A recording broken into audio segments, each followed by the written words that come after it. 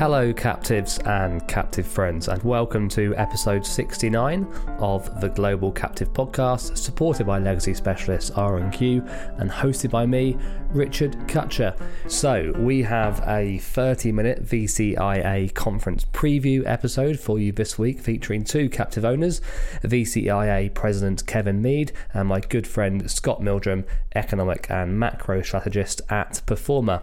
This year's conference back in Burlington and in person, hallelujah, is being held on Monday 8th of August to Thursday the 11th, and I'm very, very excited to be heading back to one of my favourite spots in the US. First up, let's hear from Gail Newman, Vice President of Risk Management at Bright Horizons, one of Vermont's many captive owners. Gail is also a VCIA board member, and she tells us all about the company's 5-year captive journey to date. She begins, however, by giving us a bit of background on Bright Horizons and their business profile.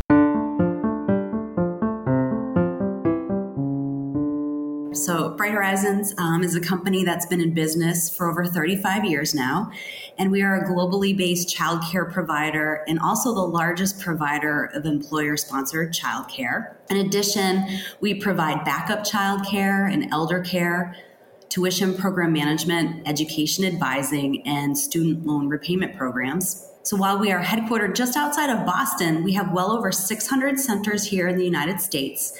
And we also maintain operations throughout the United Kingdom, Netherlands, India, and we most recently acquired a childcare business in Australia. As for my role, I have the privilege of leading our global risk management organization, and we're focused on managing our various insurance programs across our domestic and international locations. We manage our enterprise risk management efforts, we focus on risk prevention strategies, and we also manage our single parent captive.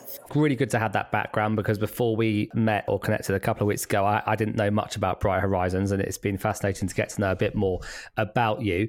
Let's talk about the captive then next. You've got a captive in Vermont, of course. How long have you had that captive in place? Sure. So we are in Vermont. 2017 was the year we initiated our captive, so we're coming up on our 5-year anniversary this August.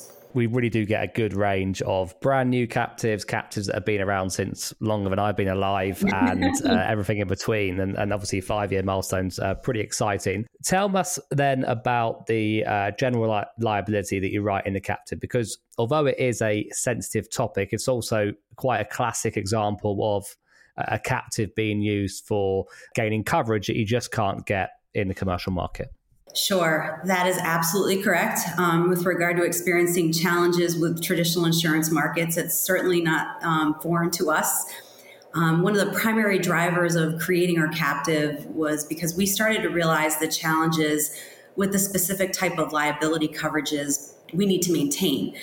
Those challenges stem from a lot of what we see in the news the last several years with the unfortunate abuse cases in the Catholic Church, the Boy Scouts of America, just to name a few.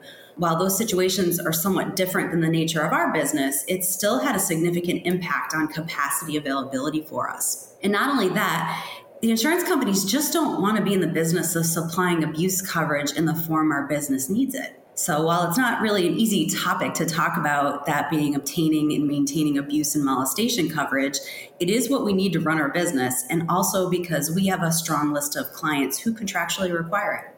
Yeah, that kind of contractual requirement is an interesting one. People don't always think about, and as I said, it's just a classic example of the commercial market kind of, and we're seeing a lot more of it regarding completely different areas regarding ESG as well, in terms of insurers just pulling out of markets altogether, or looking at the risk in the same way for all organizations that might be purchasing it, and a captive can be the solution. In terms of then the captive providing some of that liability coverage, does writing it yourself to a degree give you more control or focus on the risk management of that? Sure.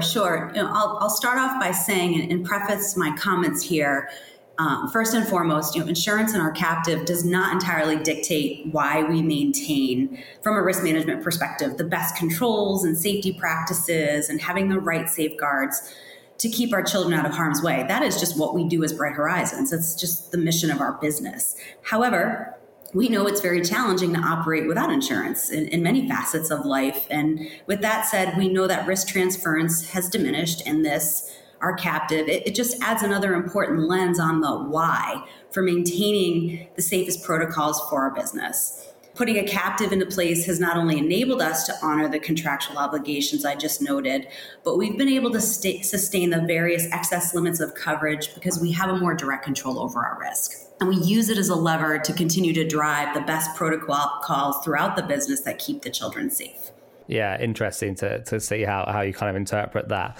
So in terms of other uses for the captive then, has the hard market and the kind of market conditions of the last 3 years, has that prompted you to look at other uses for the captive, and how much has the hard market conditions impacted other lines? It's an ongoing dialogue for sure.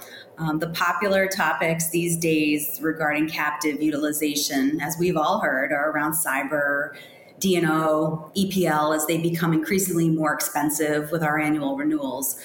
But with the ongoing dialogue in our business is the analysis we do. We look at the balance of risk transfer comparative to the existing availability of coverage, along with the appetite we have for premium costs. And we manage our risk register fairly well. And I think as a risk manager, having strong relationships with key internal employees who work together to mitigate risks, along with transparency and the frequent checkpoints we have with our underwriters, as well as a strong insurance broker relationship we have, our broker who advocates for great coverage, that continues to be key for us.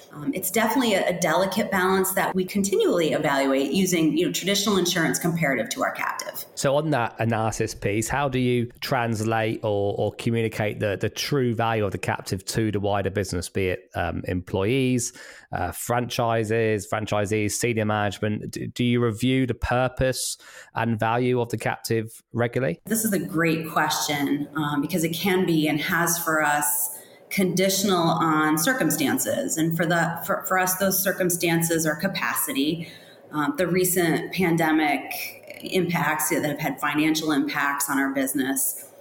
So while we do discuss the captive purpose periodically, these conversations in recent months, the last year or so, are very much tempered with the fact that the markets are challenging and premiums are rising, but we are still able to transfer risk. But we also are a business who is recovering from the financial impacts of the pandemic. So cost controls and savings are definitely on the radar.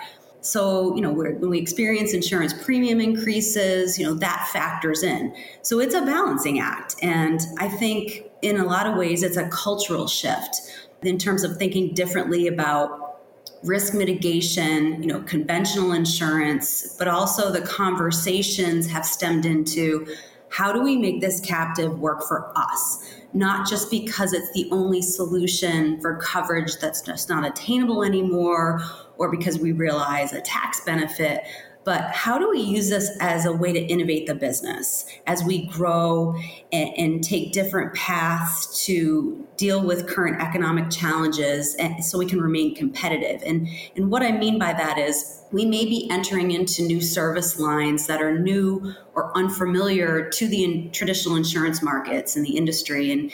And how do we use our captive to provide that coverage? Or, how do we use the captive to give us a competitive advantage by either having coverage no one else can compete with, or selling insurance to pieces of our business that just cannot obtain it?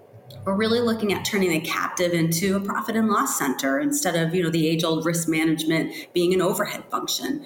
So we may not necessarily be there as a business, but it's definitely some interesting conversation we're having internally. And I think some unique ways to really think about how you yourself can use your own captive. Yeah, certainly all good questions to be asking yourself internally. And as we know from other conversations we've had on this podcast before with other risk managers, you're not alone in asking those questions. And we're certainly seeing more captives at least explore the idea of being, whether it's more entrepreneurial with third-party risks, or how they can position themselves within the group to be much more of a business enabler, as well as just maybe a cost center or risk management center. But the main reason, or the reason we've been introduced, Gail, and I'm delighted that we've had that introduction. I'm very excited to meet you in person in Burlington just next month. Is you're also a board member of the Vermont Captive Insurance Association. How useful have you found the association previously, since being a member, I presume not more than 5 years since you're coming up to that anniversary, and why were you keen to take the role on in terms of joining the board? From the member perspective, when I took on my role with Bright Horizons, abuse coverage in a captive was absolutely new to me. It was a completely foreign concept. So, I think about my first few years of attending the VCIA conference. I attended repeatedly all the sessions for new captive owners because the content was always evolving. It still is evolving. Yeah. I was picking up new education each time, and it's the education I really needed. I still need it for managing our own captive. So that alone was very useful for me. When I was nominated to take on the board role in October of last year, I'll be honest when I say I was a bit surprised, just because I don't consider myself to be a captive expert. But the then president at the time of the association said to me, it's really not about that. It's about bringing great energy and new perspective to the table. So I was very much, I very much welcome the opportunity because the constituency of this board is incredible. We do all bring our own perspective, knowledge, and a shared passion for helping current and prospective captive owners. Being one of the top domiciles, while very admirable and noteworthy for this board, it goes beyond that. I really recognize that there's a continuous work being done to ensure Vermont stands out among the rest with superior education, staying on top of regulatory matters, working cohesively with the state and beyond, really all for the sake of captive owners and what their businesses need. Yeah, it is a great association, really good board, and lots of good friends of mine are on there. So I know what you'd say when you say it's a really high quality and a kind of diverse board in terms of experience as well and expertise. But yeah, we are getting back to an in-person conference in Burlington, which is extremely exciting. What are you most looking forward to about that return to getting together actually in person? So aside from getting away from the home office, I'll say Vermont is one of my favorite places. Burlington holds some very great personal memories for me over the years. So it's always great to return, and this conference is just one more reason to do that. This conference is the one I look forward to the most every year. Just the combination of the location. The association is a great group of people who are welcoming and hospitable, and they genuinely want to help captive owners and prospective owners. They work tirelessly to ensure that the captive owners, the future owners, they really do have a wealth of resources available to them. And I think all of that just shines through with this conference.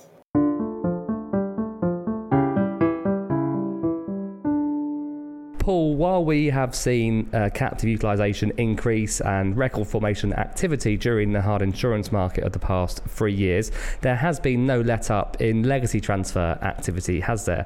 Why do you think that is? Well, as captive owners reevaluate their risk financing strategies and review their captive portfolio, one output can be to look at selling or transferring legacy business in order to free up capital that they can then use to support new programs or provide extra capacity for lines of insurance proving particularly problematic to place elsewhere. If that is an avenue captive owners wish to pursue, Paul, how can R&Q support them in the execution? Well, Richard, there are all manners of execution, from novation and loss portfolio transfer, which is effectively reinsurance, to a complete business transfer or a full sale of the captive. R&Q has a proven track record over the last 13 years in all of these strategies, over 70 captive transactions across 36 regulatory jurisdictions. We're experienced in working with captive owners, managers, TPAs and fronting partners to ensure the right solution is found for all parties whilst protecting the reputation of the captive owner for the life of the liabilities. Thank you, Paul. Well, if you want more information on R&Q, then visit their Friend of the Podcast page on the globalcaptivepodcast.com website or follow the links in the episode show notes. Really good to hear Gale and Bright Horizons captive story there. Certainly another pretty unique use case. Now, for the last 5 years, I think, I have been teaming up with Scott Mildrum, economic and macro strategist at Performer, to deliver the economic landscape presentation each year at VCIA. Each time we are also joined by a captive owner or a captive manager, and this year we are very excited to have Philippe Verreiter, Vice President of Finance at MCIC Vermont LLC, providing that captive perspective. Thankfully, Scott and Phil were happy to join me in this episode to do a 5-minute preview of our session. And Phil begins by telling us about MCIC and how they make use of their captive. So MCIC is a medical professional liability and hospital general liability covered. We insure multiple academic medical centers and their associated medical schools. So our clients or subscribers represent Yale University, Yale New Haven Health System, New York Presbyterian, Columbia, Cornell, Johns Hopkins, the school, the university as well, and the University of Rochester Medical Center. And so our sole purpose is really to provide them with appropriate medical professional liability coverage with the appropriate limits. We want to be as cost effective as possible, but also medical malpractice being a very volatile line of business, especially at the limits and the hospital limits that we cover. We want to make sure it's cost effective, but also stabilize their premium over the long term and providing them with a product that really suits their needs. Fantastic. Good to hear that. And as I said, we'll definitely hear more about MCIC on our panel at VCIA. Scott, we've been doing these market investment updates at the conference for as long as I can remember now, I think, and they're always hugely popular. We always manage to draw a decent crowd, both when it was virtual and when it was in person. Can you give us a clue as to what kind of the hot topics will be when you run through what's impacting the economic landscape right now? And obviously, I'm saying this to you as we're about to, I think, lose our kind of 4th or 5th prime minister since we've been doing this. So it's always changing quickly, isn't it? Yeah, it sure is. It's been an interesting and challenging start, to be sure. To your question, if I had to narrow the presentation down to call it 3 hot topics that we'll cover, they would be inflation, monetary policy, and recession. Currently, all 3 are playing together to create a rather daunting narrative. Namely, the Fed could very well be hiking aggressively into the face of a recession. Meanwhile, it's worth noting that some of the factors contributing to the high rates of inflation that are forcing the Fed's hand are very much out of the Fed's control. So it's been a challenging landscape. I expect things to change between now and VCIA, but hopefully people find the presentation interesting and engaging. Yeah, we usually do find we're always making sure those slides are right up to date, right until the last minute before the presentation, because it's been a pretty tumultuous time of the last few years, and specifically the last few months as well. Phil, how high on the agenda is the investments portfolio kind of decisions in your day-to-day, and how do you ensure that you're making the right decisions on that strategy? Well, I'll tell you, given the current market conditions, as Scott just mentioned, it's moving higher and higher, unfortunately, in the day-to-day focus. But we've got to keep in mind, we are long-term investors. We come up with an investments policy based on the strategy. And that strategy is based on a risk-return perspective, a risk appetite of the subscribers we represent and their cost of capital. And so from a day-to-day perspective, I will say MCIC, we do outsource to very capable consultants our chief investment office.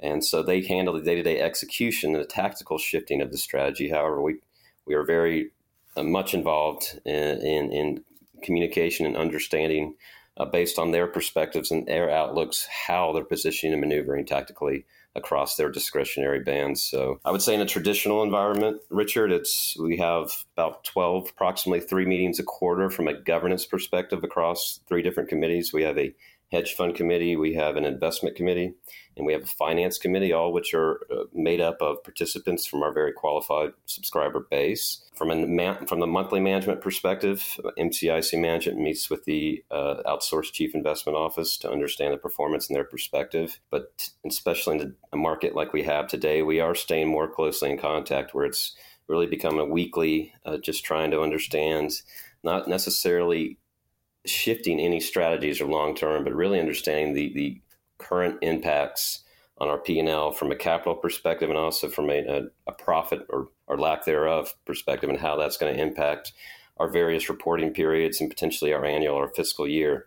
And so just ensuring that we're modeling, staying ahead of potential scenarios out there right now, given the volatility we're experiencing, so that we're appropriately communicating ahead of time any impacts to our stakeholders.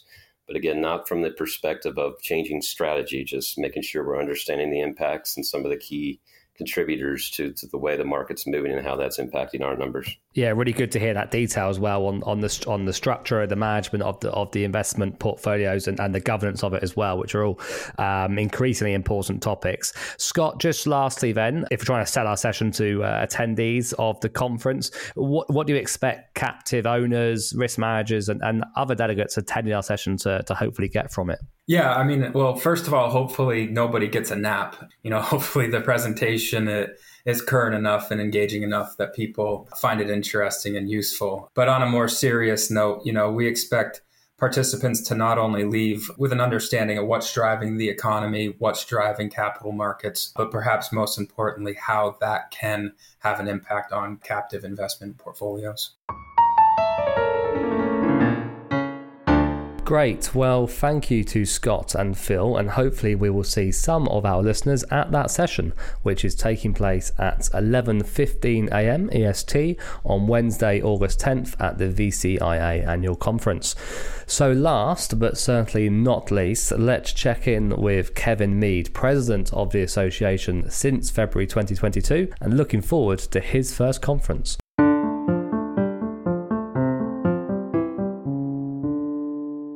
Kevin, great to have you back onto the Global Captive podcast. When we spoke in March, you were obviously very fresh to the role at VCIA. How has it been getting your feet under the table, and what have you learned about the captive market, both in Vermont and more broadly since then? It's been a really interesting learning process, and it's obviously going to continue going forwards. I've sat through a lot of sort of introductory and then developmental sessions and realized that I'm now at that dangerous stage where I'm starting to realize what I don't know. Yep. Whereas before, when we first spoke, I was at that blissful stage of not even knowing what I didn't know. So now I think it's a little dangerous in that respect. But what I have learned is just, it's sort of two things. First of all is quantitative, and the second then is qualitative. And the quantitative one is that I'm just amazed at how big this industry is globally and how big it is in Vermont. The state just produced their 2021 report, and net premium earned in Vermont for captives was $23.6 billion. Yeah. And, that's not a number to be sneezed at. And obviously Vermont is a major player in that, but it just goes to show what the size of the market is globally, and you'd have a better idea of that than me, clearly. And then on the qualitative side, it's just the cooperative nature. And I know we're going to talk about the conference in a minute, but we've got this group of 30-odd people that help us put the conference together. And every time we get on a conference call, there's nearly 30 of them on the call. People occasionally miss, but we're plowing through the planning for individual sessions, and people from competing companies are being strongly cooperative with each other to produce a great learning and social event. And that's been an interesting part of my education, because I've not really seen that in the past. I've seen it be more staff-driven. And while we're certainly involved, the level of volunteer involvement and the quality of that has been incredible. Yeah, great to hear that kind of background, behind the scenes insight, if you will, because the VCIA conference, as I said, we'll come on to, it does always come across as a very, very collaborative event whenever I've attended in the past. And obviously that reflects the work that goes into it, as you're talking about there. So yeah, as I said, fast approaching, 8th till the 11th of August in Burlington. And I certainly can't wait to get back out there. Would have been 3 years, I think, and it feels like a lot longer. How's it all coming together then? And how have you found, apart from that collaborative nature, how have you found the planning process first time around? Exhaustive, that's for sure. I think we've got staff members that have done this many, many times, and they know where all the bodies are buried. And so for newbies like me, they're making sure that I don't go off down bunny trails and that we stick to the plan.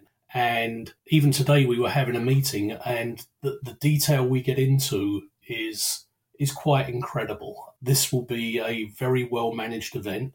There will be issues. There always are when you put close to 1,000 people in one location. But I'm confident we've got the plan in place to deal with pretty much anything that's thrown at us. So, yeah, that's a strong positive. And it's been great to be a part of the planning and see it come together. Obviously, a lot of it was done when I already arrived, but it's really good to see us now being just over a month out and really getting down into the details. So it feels like we're really back to a substantial 4-day event this year in person. I was just checking out the agenda again earlier today. Hotel is already booked and flights are booked as well.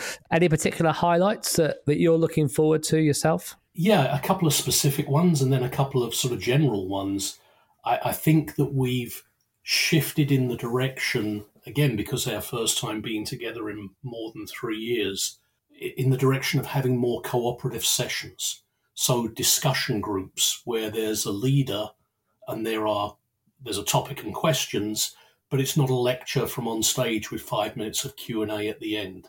And then carrying that through afterwards so that if people's appetite is whetted by that 45, 50-minute session that we've got going, they can carry on the discussion once, in a virtual space, once we've exited from the conference. So I think that's the generality, as it were. I think the specific is that there will be a huge crowd for Dave Provost's last Hot Topics with Dave. Absolutely. Then becomes Sandy Bigglestone's first Hot Topics with Sandy. And so I think that people will be turning up for that. People will be turning up for a reception that we're featuring Dave at. And I think that's going to be an interesting passing of the baton. And it speaks a lot, I think, to the stability of Vermont, that they're able to promote from within and have a very known and respected person come in. And it's going to be effectively kind of taking place at the conference, which is a huge bonus for us. Yeah, I'll echo all those sentiments regarding both Dave and Sandy. And we did just record an episode on that very topic of that passing of the baton and that succession planning, which I think is so impressive in Vermont. And kudos to Dave and Sandy and everyone at that department over many, many years for making that process so smooth and so possible. But in the meantime, Kevin, I'll look forward to raising a glass of Heady Topper with you in Burlington in a month or so's time. Absolutely. And right now we stand at about 600 people registered. And everybody on staff has put numbers on the wall as to how many we think we'll have there.